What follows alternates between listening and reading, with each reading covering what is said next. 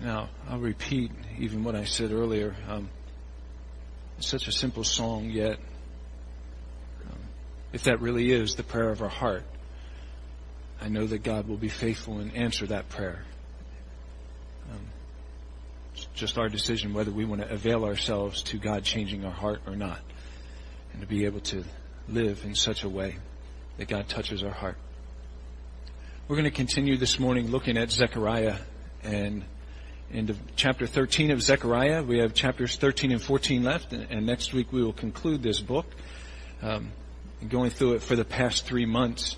And today we'll look at Zechariah chapter 13 and the continued prophecy that Zechariah has brought to the people of Judah.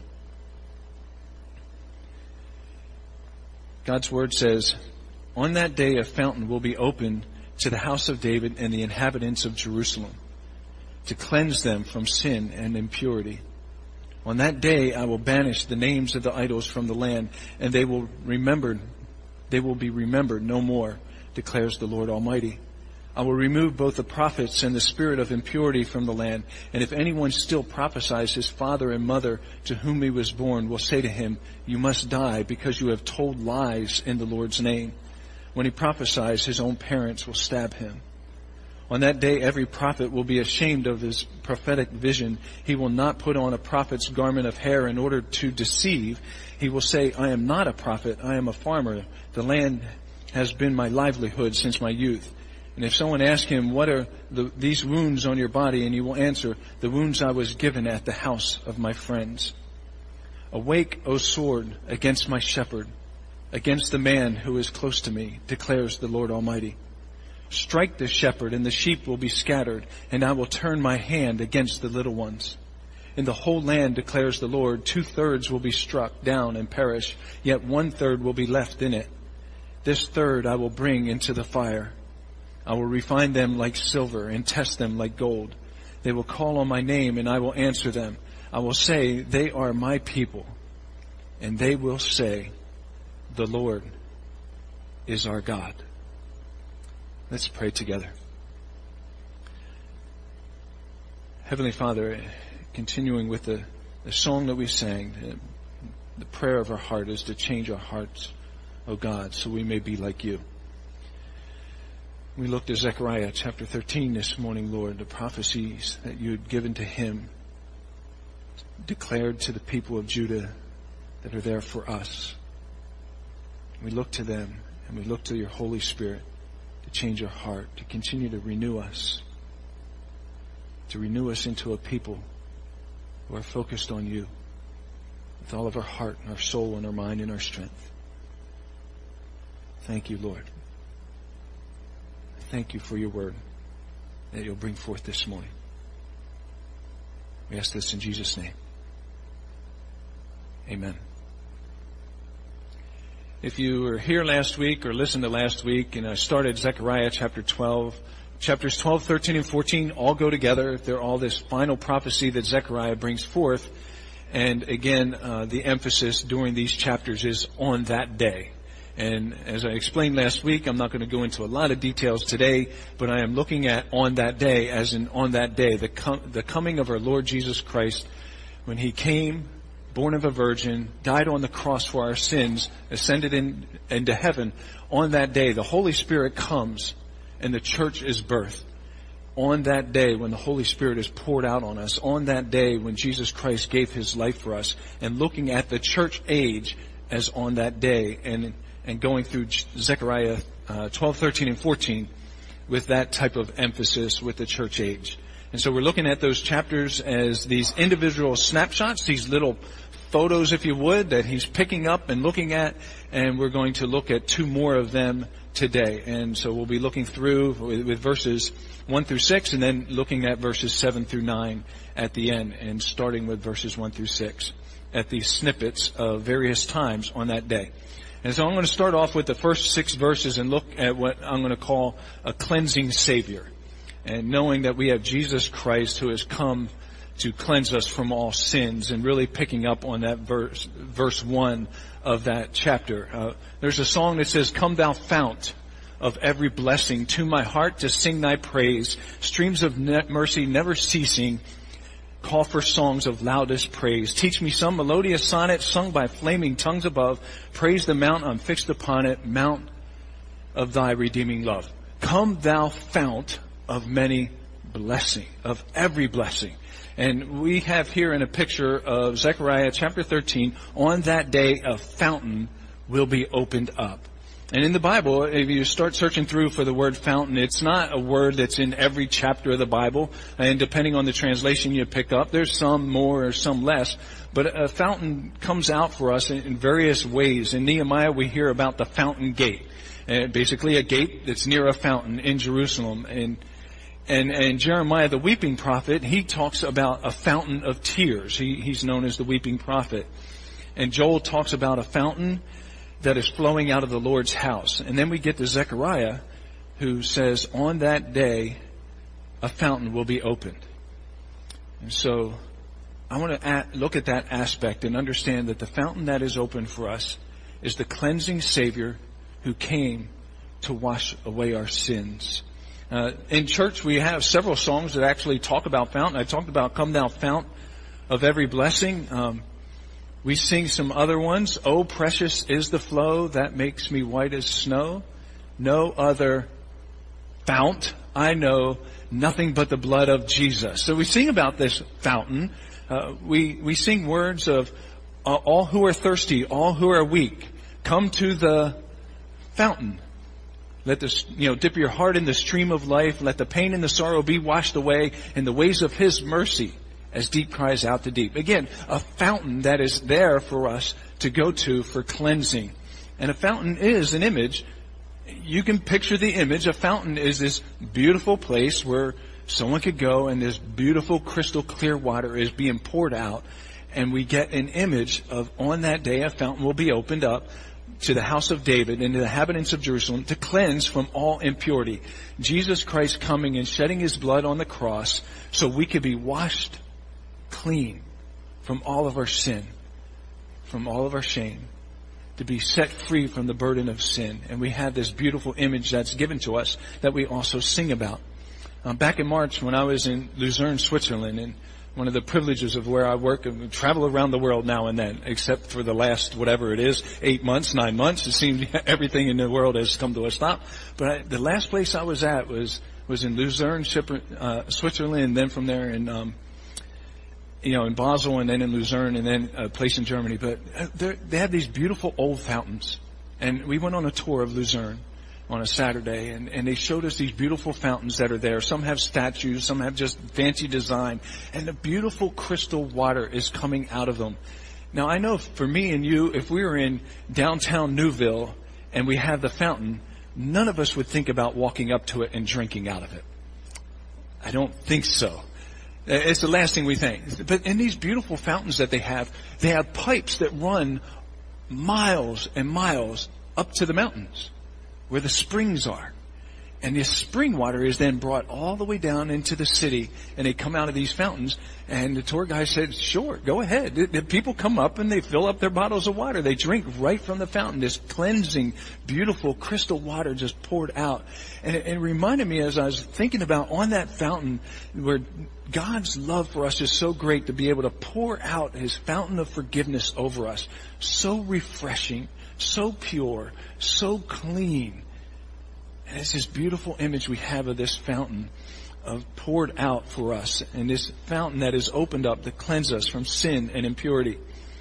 When the cleansing of God hits our lives, the last place we want to run is back into the mud puddle. And I want to go back through this, especially when we get to the end of this chapter. But the last place we want to run is back into the mud puddle. And in verse 2 highlights this for us, where the idols and the sins, the idols of the land, the sin of the land will be remembered no more, declares the Lord Almighty. I will remove both the prophets and the spirit of impurity from the land. When we come and we receive the cleansing of Jesus Christ, the fountain that was opened up for us, the last place you want to run, the last place you want to go is back into the impurity. I don't go and trample on the cross all over again. I don't go out and purposefully sin just so I can get more forgiveness. No. I mean, Paul says, no, we don't do that. And so we have again this image in verse 2 that he'll banish the idols from our lives. He'll banish the sin from our lives. We'll turn from our sin. We'll repent and we'll turn from our wicked ways and then follow Jesus Christ. Does that mean that I'll be perfect? Does that mean that you'll be perfect? No, but it's not something that I'm pursuing anymore. Our desire is to be like God, to follow God, to allow God's graces to be imparted into our lives. And so we chase after God, and I'm not chasing idols anymore. If someone would bring an idol into this church, if someone would bring in something that was completely against the gospel of Jesus Christ into this church, we very quickly would say, no way, we're not listening. I mean, are there biblical things that we discuss and go back and forth on and try and figure out? Sure we do. But if someone came in on a Sunday morning and he said, Pastor Ralph, I have an announcement to make. I know that Jesus wasn't born of a virgin. I would say, there's the door. I'm not going to allow that kind of a false prophet to come into the church. And neither would you. If someone said to you, oh, Jesus really didn't die on the cross, you would say, I'm not listening. You stick your fingers in your ear. You would remove that false prophecy from you because your lives are now focused on Jesus Christ and focused on what God wants to do in our lives. I want to give you an image from the New Testament of how this comes true in our lives about getting rid of the sin in our lives, getting rid of the things that are old. And we find it in Acts chapter 19. There's a reaction to the cleansing of God, to the fountain of God. We have this reaction that happens in Acts chapter 19. And here's the reaction of the cleansing of God, starting in verse 17. When this became known to the Jews and Greeks living in Ephesus, they were all seized with fear, and the name of the Lord Jesus was held in high honor. Wow, wouldn't it be great if we just held the name of the Lord Jesus in high honor? But this is what they were doing. And many of those who believed now came and openly confessed what they had done. And a number who practiced sorcery brought their scrolls together and burned them publicly. And when they calculated the value of the scrolls, the total came to 50,000 drachmas. Put it in context, the drachma is about a day's pay. They burned their sin. They went back to their homes and said, this was against God. These are idols. These are things we shouldn't have anymore. And they got rid of the sin in their lives because they are now focused on God and the forgiveness of God that came in their lives. 50,000 days of wages they burned in the burn barrel because they now knew that sin was gone and their lives were back focused on Jesus Christ. And in this way, the word of the Lord spread widely and grew in power. As we allow the cleansing of God to permeate throughout the church, no longer would we allow anything to stand against the cleansing power of God in our lives. We will not allow sin to stand in our way. In Zechariah's day, if a false prophet was there in Zechariah's day, they would scar themselves. And we get an image of this back in when Elijah was confronting the prophets of Baal. If you go back into Kings and you read that story of Elijah confronting the prophets of Baal up on Mount Carmel, what were the prophets of Baal doing? They were calling out for Baal to light the fire on the altar. And the Bible literally tells us that they would start cutting themselves and scarring themselves because that's the way that they were worshiping a false prophet and worshiping an idol. And so as they scarred themselves and cut themselves, and here we have again in Zechariah where we have this whole image of, oh, how did you get those cuts? Oh, I'm a farmer. I'm not really a false prophet. We would not allow deceit to come into our midst because we're standing for Jesus Christ. I don't think of us, would ever wake up in the morning and say, I want to offend anybody. But we get into this whole offense as we get into verse 3. Very confusing. If anyone prophesies his father and mother to whom he is born, he will say to him, you must die because you have told lies in the Lord's name. When he prophesies, his own parents will stab him. A very strange verse, but it's a reality in the Christian life. It's a reality in the Christian life. While this verse may seem very strange to us, when we start to stand for righteousness, when we start to stand for holiness, when we start to stand for purity in our lives, what things won't we allow in our lives? And it's very interesting as you look at this. Matthew chapter 10, these are the words of Jesus. Jesus actually says in Matthew 10, 21 and 22, he says, brother will betray brother to death, and a father his child. Children will rebel against their parents and have them put to death. Does that sound similar to Zechariah? It does sound very similar to me of Zechariah 12:3, where a parent would put a child to death, or a child would put a parent to death. When there would be separation, where there would be division between a parent and a child. How many of you have raised teenagers and have found them to be a little bit rebellious? Maybe some of you are walking through that right now. And there's a certain aspect in a certain point in the evening where you say, I'd like to kill him. Thank God that His graces were on me and I never did.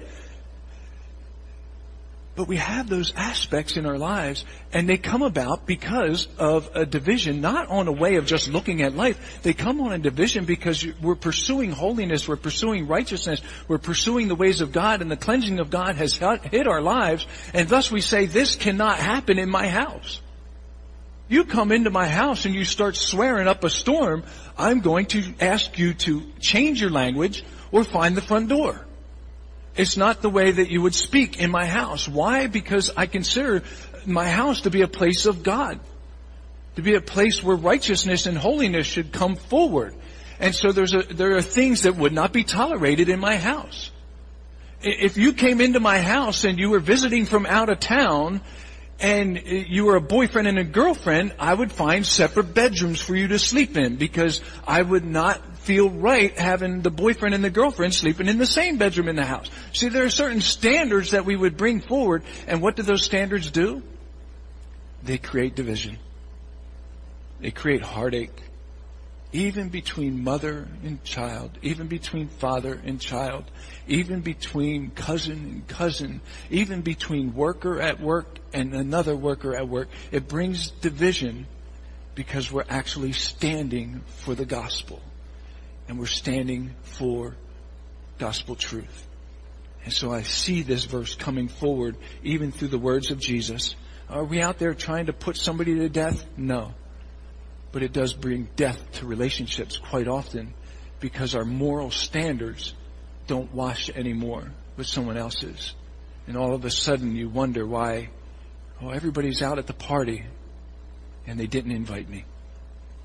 They didn't invite you because you're standing for something that no longer fits in their lives. And that's where God does want us to be, is to make sure we're standing for holiness and righteousness. I don't think any of us wake up in the morning and say, let me see who I can tick off today.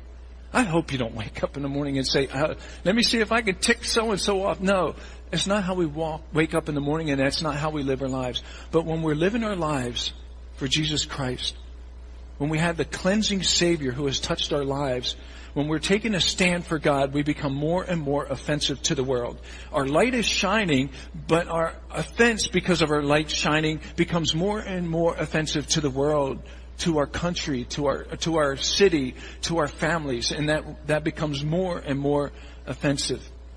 I was thinking about letting our light shine before men and our cleansing that Jesus Christ gives to us. And He says, go let your light shine before men so they may see your good deeds and glorify your Father in heaven. And I was thinking about that in this context of a parent against a child, and all of this division and a prophet that is hiding out, and thinking about that. And I said, there's an aspect, you hold up a light.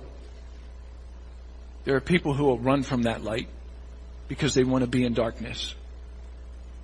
When you hold up a light, there are people who will come to the light because they want to be in the light in the same way you are, and it attracts them.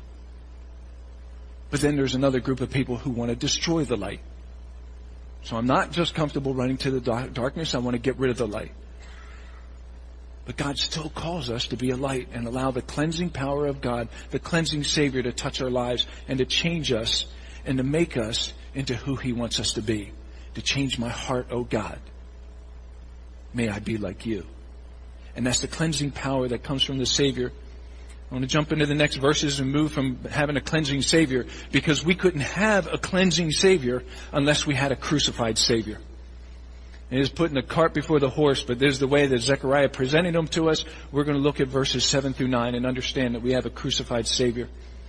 In verses 7 through 9, bring forth this prophecy of Jesus Christ, who died for our sins. The sword was raised against Him, a wake sword against my shepherd, against the man who is close to me. While praying in the Garden of Gethsemane before Jesus was arrested, praying in the garden, And they came to him, the mob, the teachers of the law, the Roman guards, and they came to him with clubs and a sword to arrest him, to take and try him, and to crucify him. When he was hanging on the cross, they thrust a spear in his side to make sure that he was dead. And he shed his blood there for each and every one of us. The sword was awoken by people like Pilate and Herod and the Pharisees and the Sadducees and the teachers of the law. That sword was awoken to destroy Jesus Christ. And in their efforts to crucify Jesus Christ, they saved the whole world. Continuing with verse 7. Strike the shepherd and the sheep will be scattered. I will turn my hand against the little ones.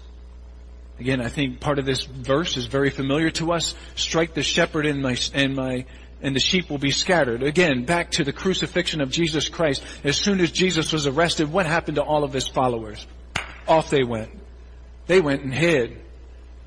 I mean, even Peter, who hung out a little close, eventually went and hid. They were hiding so bad they were locked in an upper room with the door locked. Jesus couldn't even come through the door. They were afraid to open the door for anybody to come in. He had to walk through the wall and appear to them. The sheep would scatter. But then we have this phrase, I will turn my hand against the little ones, and looks a little bit confusing, and I started to think about this and God's hand being against, and depending on the translation you have, they also uses the word upon. And sometimes when we think against, we think our hand against, I'm going to punish, or I'm going to hurt, or I'm going to destroy, and that doesn't make sense in God's word. His hand being against the little ones, yeah, his hand is against them in the same way that if I'm walking with a little child and I'm coming up on a busy road and they try to run out and I put my hand against them and my hand is against them and I stop them.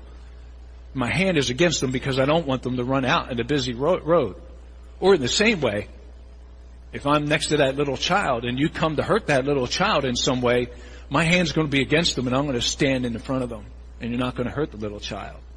And God's hand in that way is there against us, protecting us and holding us safe. Jesus says in Luke 12:32, do not be afraid, little flock, for your Father has been pleased to give you the kingdom. The power of the crucifixion of Jesus is more than sufficient to cleanse us from our sins and to protect us against anything that would come against us. It's not the hand of punishment against us. It's the hand of protection that is against us and holding us and keeping us safe. And Zechariah has promised that through his prophecy, and Jesus Christ fulfilled it through his death and resurrection, and the power of the cross continues to hold us in God's hand. As this chapter rolls towards an end, in verse 8 we have the images of 2/3 being struck down and perishing while 1/3 would be left. In the early church, they experienced this for reality, where the Romans, specifically the Romans and others, would come against Jerusalem and 2/3 of the city was struck down and destroyed. Christians and Jews ran for their lives to be saved. And while God's hand allows the enemies of the church to continue to come against us, God's hand also protects us in our faith. So we stand strong and walk with Him, and we hold on to Him. That 2/3 and 1/3 that we see in verse 8 was a scattering that allowed the nations all around the world to hear of the gospel. And God's work was being carried forth in that verse as it came to fruition in 70 AD. So we get to the end. We get to this 9th verse. So with a cleansing Savior and a crucified Savior, we get to where we can tie this all back together again. And I find that in verse 9 as a verse for us to just sit on, chew on, and understand about a little bit. Where God says, this third I will bring into the fire. I will refine them like silver and test them like gold. They will call on my name and I will answer them. I will say, they are my God. They are my people. And they will say, the Lord is our God. I've been preaching here now for more than 5 years, for quite a time. And every once in a while, just every once in a while, a song will come up to sing on Sunday mornings. I don't know if you know the song or not, but I think you would. And it's Refiner's Fire. My heart's one desire is to be holy, set apart for you, my master, ready to do your will. Now, we sing that song now and then. But that song is verse 9. Refiner's fire. My heart's one, is it? My heart's one desire is to be holy, set apart for you, my master. And Zechariah is calling forth and saying, God will do this work in our lives. He will refine us. He will put us into the fire, and He will refine us, and He will purify us, and He will make us holy. This is the hard part of being a Christian. This is the hard part of being a Christian. Understanding that Jesus Christ died on the cross for our sins. Understanding that I am in need of a Savior, that there is sin in my life and I am in need of a cleansing Savior.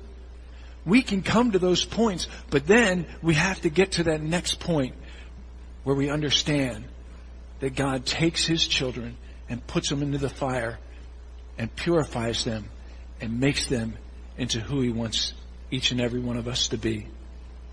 2 Corinthians chapter 7 says, therefore, since we have these promises, dear friends, let us purify ourselves from everything that contaminates body and spirit, perfecting holiness out of reverence for God. It is our willingness. It is our willingness. Let us purify ourselves from everything that contaminates body and spirit, perfecting holiness out of reverence for God. It's our willingness to jump into this and allow God to work in us, to allow God to purify us. This verse starts off, therefore, and whenever you see therefore in the Bible, understand why it's therefore. And so I started at chapter 7 and I said, why does chapter 7 start off and say, therefore, since we have these promises? And I had to say, well, Paul, you're writing to the church in Corinth. Therefore, what do you mean therefore? What's therefore? And I started going back. I had to go all the way back to 2 Corinthians chapter 1. I just want to highlight for you of God's work in our lives. This whole thing starts off with the promises of God who delivers us, that we are to God a pleasing aroma of Christ. We have the hope of glory. We are hard pressed on every side, persecuted, not abandoned. We await our new body when we stand in the presence of God. All of these promises are in the first part of 2 Corinthians. Therefore, knowing that God is doing all of this great work in us and has all of this promise for us and has all of this hope for us and has all of this future for us, therefore, let us purify ourselves from everything that contaminates body and spirit, perfecting holiness out of reverence of God. As a child of God, He will refine us and test us. Let me give you another verse. James chapter 4, verse 8. Come near to God and He will come near to you. Wash your hands, you sinners, and purify your hearts, you double-minded. Interesting verse again. So we have skin in this game. I understand the work of God, and there is nothing that I can do in this world to earn salvation. There is nothing, absolutely nothing that I can do to earn salvation. It is the grace of God, the forgiveness of God from the cross of Jesus Christ, where His blood was shed for the forgiveness of sins, and that is poured out for many, and many is me, and it is you, and that is the grace of God. I cannot do anything to earn the grace of God. But there is an aspect where God says, Ralph, are you going to get the skin in the game? What is your investment, Ralph, in becoming holy? And God said, I'll keep putting trials in front of you. I will keep putting these tests in front of you. I will keep putting these situations in your life. But Ralph, do you have skin in the game that you actually want to be holy? And Zechariah says, I will refine them like silver and test them like gold. God will do the work of holiness in our lives as long as we're willing to jump in and get the skin in the game. And that's where God wants us to be as His followers. That's where God wants us to be as children of God. We were talking this morning and a verse came up and I marked it real quick. Ephesians chapter 1. starting at verse 3. Praise be to the Lord God. Praise be to the God and Father of our Lord Jesus Christ, who has blessed us in the heavenly realms with every spiritual blessing in Christ. That's a blessing in itself. For he chose us in him before the creation of the world. Here it goes. Here's the kicker. For he chose us before the creation of the world to be holy and blameless in his sight. That's what God wants us to be. And I know because of the cross, God looks at each and every one of us as pure and holy. But he wants to do a great and mighty work in each and every one of us as well. And he wants us to throw off the sin that so easily entangles and to run the race with perseverance. He wants us to take time to be holy and speak often with the Lord. I'll wrap up with this. Did you know that there's a website that you can actually go to and just click a button and it will randomly find a scripture in the Bible and just throw it at you? It's pretty neat.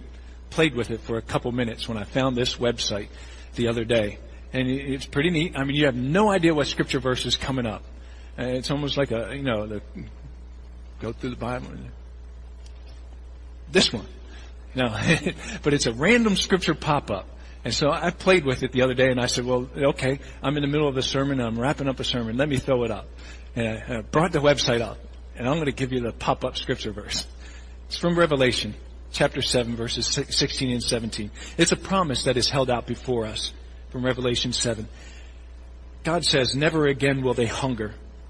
Never again will they thirst. The sun will not beat down on them, nor any scorching heat. For the Lamb at the center of the throne will be their shepherd. He will lead them to springs of living water. And God will wipe away every tear from their eyes. That's a beautiful promise for you and for me.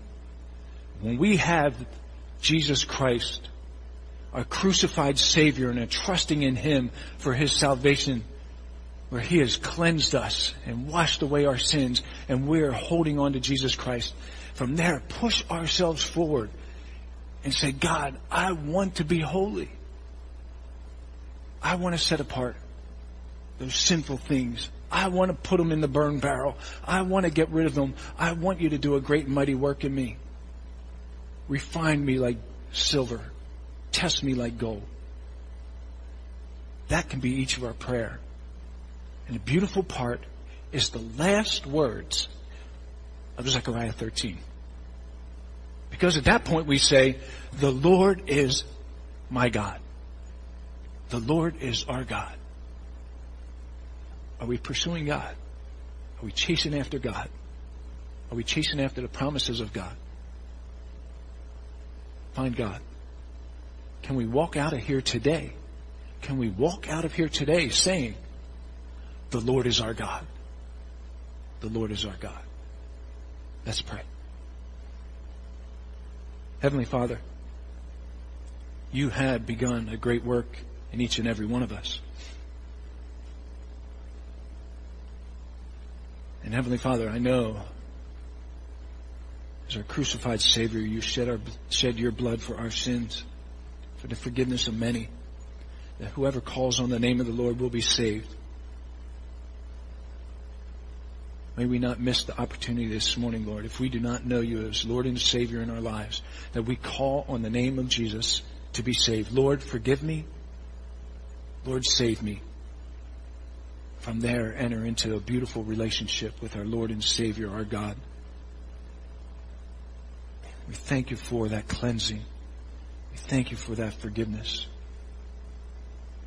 And Lord, may we find ourselves as your children pushing forward. Pushing forward in our walk with you.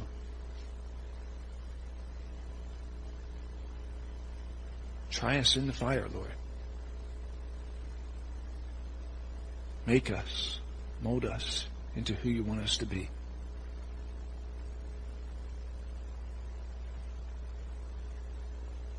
Change our heart, oh God, so we can be like you. May that prayer be on our lips. May we go out of here this morning May we walk through life shouting out, the Lord is our God. Never wavering, never holding back, never turning aside, with our eyes fixed on you. Thank you, Heavenly Father, for the protection you continue to place over our lives, the hedge of protection. We will continue to trust in you, to keep our eyes fixed on you. Even in our frailties, Lord, and our sicknesses, Lord, we thank you for speaking to us, for showing us your way. Again, I thank you for the gift of salvation that you've given to each and every one of us. May we accept that gift and walk with you. You're a great God. We love you. We serve you. We ask this all in Jesus' name. Amen. God bless you. Have a wonderful week and be blessed by God. The Lord is our God. Amen.